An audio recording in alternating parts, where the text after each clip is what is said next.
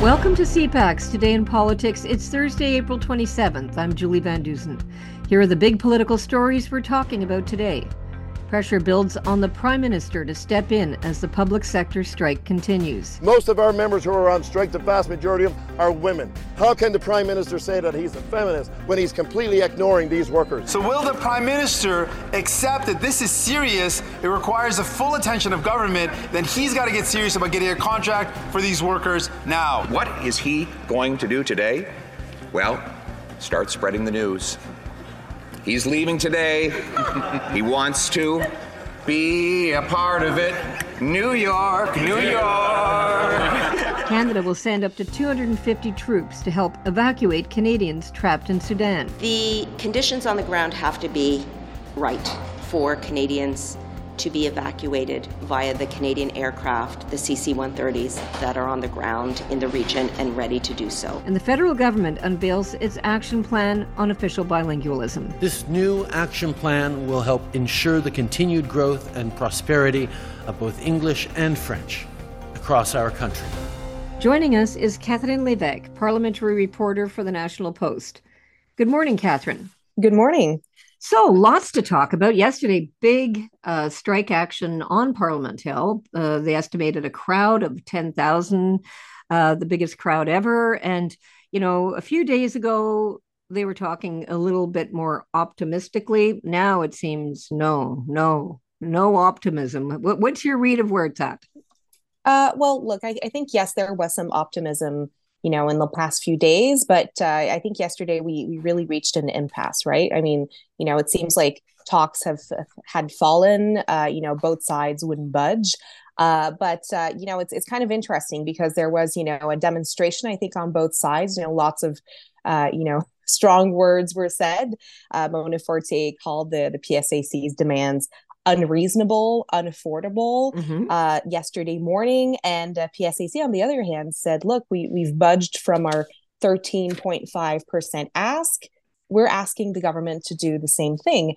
And so at the end of the day yesterday, well, it seemed, the strategy seems to have worked, right? Because Mona Fortier ended up saying, well, look, 9% over 3 years, and we're talking about the wage increase here. Look, this is not our final offer, but I don't, I can't do much more here. So there seems to be an openness, I think, on the part of the federal government to maybe budge a little bit on that aspect. But I think, really the bigger issue, and I think the issue that they're probably still talking about at the negotiating table is, the work from home aspect and, whether or not to enshrine this in the collective agreement. So that is really, I think, a bigger issue even than the wages right now. But certainly, look, I went on Parliament Hill, lots of strikers, especially between 9 a.m. and 2 p.m. yesterday. They were all there. And I think, they really seemed concerned with the escalation between both negotiating parties. They were also wondering, well, how long is this going on? What will I be able to go back to work?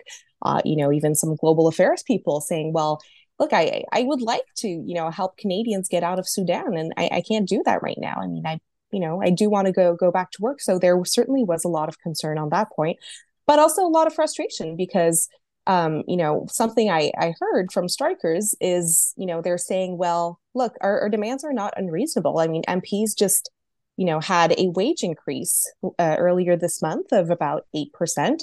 And they can work from home, because they have hybrid parliament. So I thought it was kind of interesting to hear that, coming from strikers and coming from people who, are ready to go on the picket lines every day.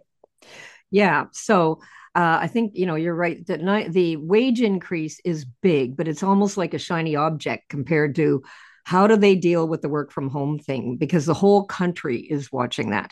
Wages are huge. If they get the wages they're asking for, that's going to, to increase the debt. I mean, the former parliamentary budget officer, Kevin Page, was talking about that. So wages are huge. People are looking at that. That is big. But it's almost like the work from home is so new, and the whole country and many other unions are watching this to see where it goes. It's almost landmark. But I noticed yesterday that the man of the hour was the prime minister. Everybody wanted him to get involved, right? Whether the union come in and open the purse strings or the opposition, it's all your fault. Like, he's the guy. And he's gone to New York, as we know.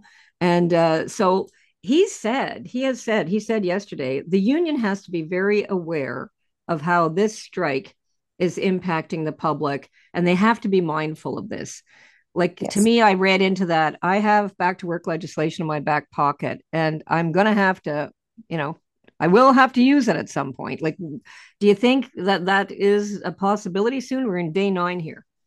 I didn't see that as a threat necessarily. No. I think, he was maybe more referring to, remember at the beginning of the strike, Trudeau kind of sent out a warning, right? He said Canadians won't have a lot of patience for, people striking and Canadians not getting the services they need. So I think maybe it was more in that sense, but you're right. I mean, I think, look, yesterday we kind of had a surprise by seeing, the polls showing that actually a lot of the strikers have public support right now.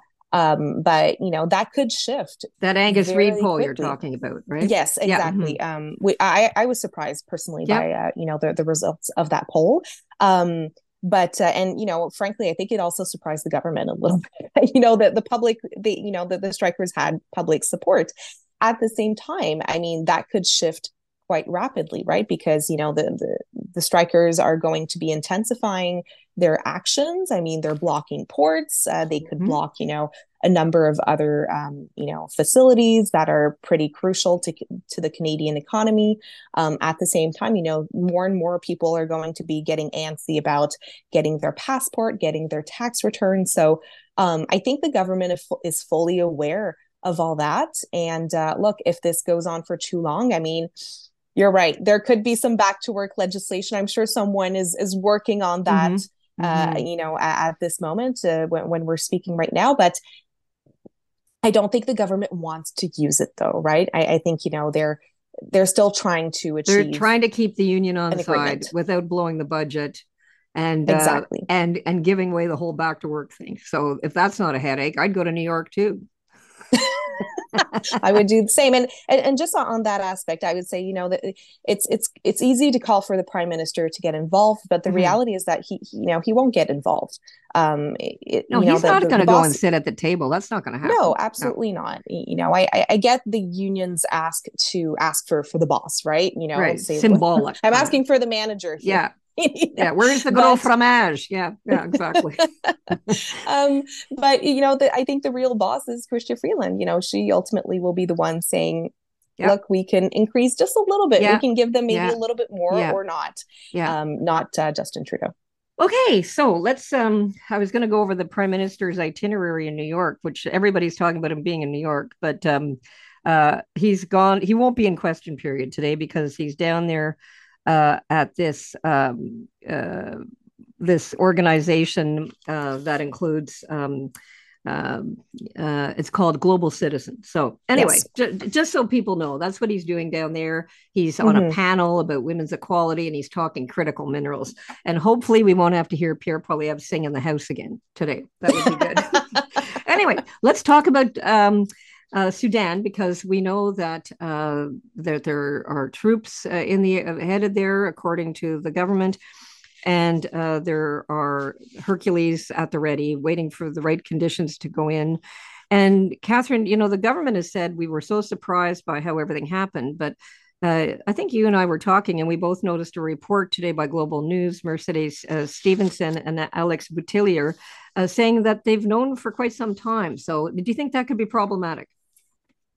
Oh, absolutely. I think, it was great reporting that we saw. I mean, and of course, both reporters have great sources in the military and national security domains. But look, the Canadian government, I mean, according to this report, knew for 3 weeks that this was coming. And, just we're simply not preparing. So I think it's, it adds a bit more context to the technical briefing that we had yesterday afternoon, because look, the same question arises, right? It's like Afghanistan. Why didn't we know? Why didn't we prepare sooner? Why aren't we there on the ground? Why do we have to depend on our allies? So those are all the same questions. And, basically the response that we got from global affairs officials, but also from the Canadian Armed Forces officials is saying, look, we were taken by surprise a little bit. We didn't know that things would intensify as rapidly. They did say, however, that they knew about 2 weeks ago that they had convened some like-minded allies to talk about the situation, and the type of thing that Canada does, right? Convening people, right? But it seems like we're trying to get on the ground and trying to get our Canadians out by ourselves, but as of right now, it's very difficult because, right, we have to have the right conditions. You have to have the I think the ceasefire is about to end, right? Exactly, so, right? Because and the window is going to close pretty soon, right? That small exactly. window. The ceasefire, started 2 days ago. The ceasefire is 72 hours, so we just have a couple of hours left. Time is really of the essence here, and the Canadian government has made it very clear that they're repatriating Canadians this week, but that might not be possible after the end of this week. So really, this is a very, very stressful time for Canadians out there. And the reality is that we have been relying on our allies. It's unclear if our own airplanes will be able to get Canadians. And even if they do get Canadians, look, it's very limited what we can do. We're basically bringing the Canadians to a safe country, a third safe country, and then they have to pay their own plane ticket to come back home, to come back to Canada. Right. So someone was saying $10,000, right? So it's a terrible situation to be in. So we'll be watching that. And you've been working on the government's official languages announcement yesterday. You were working on that yesterday. You've got a story on it. What was that all about? So basically, it's, we're coming to the conclusion of a very long saga. It's years in the making. C-13, which, should pass in the coming days in the House of Commons. Can you just tell us briefly, give me the 10-second version of the C-13? Absolutely. So C-13 is the modernization of the Official Languages Act. Right. Which was passed more than 50 years ago. Basically, it does a number of things, including, creating a new right to be served and to work in French in federally regulated businesses. So it's creating a whole new right there. So it does a number of other things. It also, makes it mandatory for all the Supreme Court justices to be bilingual. Also gives a lot more powers to the Official Languages Commissioner, including, basically being able to give out, a number of sanctions to people who are not respecting the law and according to the Official Languages Act. So it's pretty major. It's a big overhaul of the act. There's a lot of money attached, right? Billions of dollars. They put absolutely. $1.4 billion extra into this yesterday, right? Yes. So that's the action plan. Right. That is, it's kind of like, it's related. Obviously, it's pretty much the same thing. But yes, a lot of money is going into this big overhaul and this big reform of official languages, right? Because and the Prime Minister was there at the announcement yesterday, and a number of MPs from minority Francophone areas across the country. So this is really a big deal for them. However, there has been a lot of tension, and I think we've talked about this on the podcast. Tell me about the but, because not everybody's happy about this. Tell me the but. Exactly. Yeah. The but is a number of Quebec Liberal MPs in the Montreal area who are very concerned about the effect that C-13 and this action plan, frankly, could have on Anglophone communities, right? Because, we're really enshrining into law the fact that French is, the only language in Canada that is endangered, that is in decline. And a number of Quebec Anglophones feel that that is not fair to them, and that is basically just giving a lot of leeway to the province of Quebec and their own charter of the French language. So it's a little bit complicated, but I would just say that, I'll be looking for the vote. I'm not sure when it is happening exactly, if it's happening before the end of this week. The debate is still ongoing, or the beginning of next week. But we could see a number of MPs, such as Anthony Housefather, maybe Emmanuel Lambropoulos, maybe even Minister Mark Miller vote against this. And, because not Mark Garneau. Mark Garneau had big concerns, but he stepped down, right? Exactly. So he would have voted against. The Anglophones feel that their rights are a little bit fragile there. Yes. So what's the message Trudeau's giving to them? Like, I'm just trying to figure this out. Is it like fend for yourselves, and I know you're going to vote for me anyway, or what is it? Pretty much. Justin Trudeau has been very clear. He's like, look, this was a campaign promise. We're going through.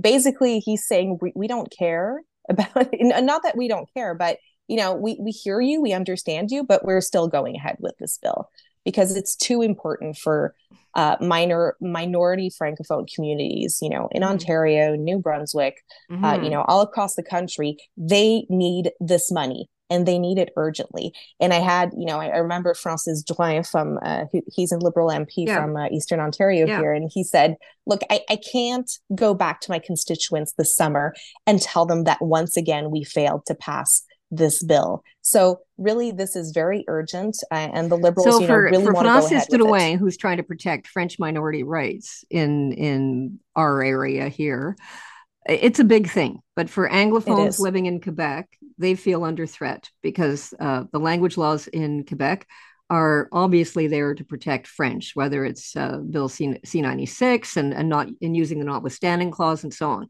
So they feel a bit pinched, right? That's the deal. Oh, I absolutely, because and it's the whole saga is really interesting. I mean, we could do a whole podcast about this, frankly, but in the past few months, what we saw is actually a lot of collaboration between the government of Quebec and the federal government and trying to find a way forward that would satisfy both parties in C-13. So there's a number of elements in C-13 now that, the government of Quebec actually agree with and, are happy with. And it really, the language in C-13 makes it clear that French is under threat, even in Quebec. And, really makes no mention of English or, very little mention of, the threat of Anglophones in Quebec. So that is why there's, a lot of opposition. Again, we don't know the final number. I guess we'll know during the vote. But the problem here, and I'll just, I'll just say that Liberals don't have a lot of whipped votes, but they have whipped votes on conscience rights, but also on campaign promises. And in this case, this is a campaign promise. Right. Very, very interesting. Okay, so we will be watching for that vote, and I'm sure it's going to be another crazy day. It's like they're trying to get everything out the door before they recess. So we'll be talking soon about many more topics. Absolutely. Have a great day. That's Catherine Levesque, parliamentary reporter for the National Post. I'm calling on the Prime Minister again today to get involved in these negotiations. Now, let's take a look at what political columnists, commentators, and editorialists are saying today. In the Toronto Star, Armin Yalnizyan argues a win for PSAC workers would be a win for all of us. She writes, "The biggest public sector strike in Canadian history is testing bargaining power on both sides of the table, as well as public sentiment. The resolution of the strike between the federal government and the Public Service Alliance of Canada will define bargaining power in an era of historically low unemployment rates. The main plot driver is solidarity, or the absence of it, within the union, with the government, and with the Canadian workers. We haven't seen this kind of bargaining power among workers in half a century. This story matters for everyone." In the Globe and Mail, Gary Mason argues Canada's climate commitments will not be met. He writes, "If you're a Canadian who cares about the state of the planet and the efforts being made by this country to do something about it, you have to be incredibly depressed right now. We are an embarrassing laggard when it comes to meeting the critical climate challenge we face, and in part it's because of political leaders who haven't shown any real interest in the subject. A couple of years ago, the Commissioner of the Environment and Sustainable Development noted that we have failed to produce any meaningful reductions in CO2 emissions in 30 years. It's now clear political leadership isn't serious enough to meet the climate challenge before us. Much like our spending commitment to NATO that likely won't ever be met, neither will the promise we made to the world to clean up our act. Now here's what's coming up on today's political agenda. The Prime Minister will be in New York City for the Global Citizen Summit. Deputy Prime Minister Chrystia Freeland will hold 2 roundtable discussions in Toronto with energy and mining industry leaders and with automotive and steel industry leaders. NDP leader Jagmeet Singh will meet with Amalgamated Transit Union Canada in Toronto to discuss safety on public transit. In the afternoon, he'll speak at the 2023 United Steelworkers Convention and then join the QP 233 picket line. Defense Minister Anita Anand will visit Enfield, Nova Scotia to make an announcement about Canadian Armed Forces capabilities.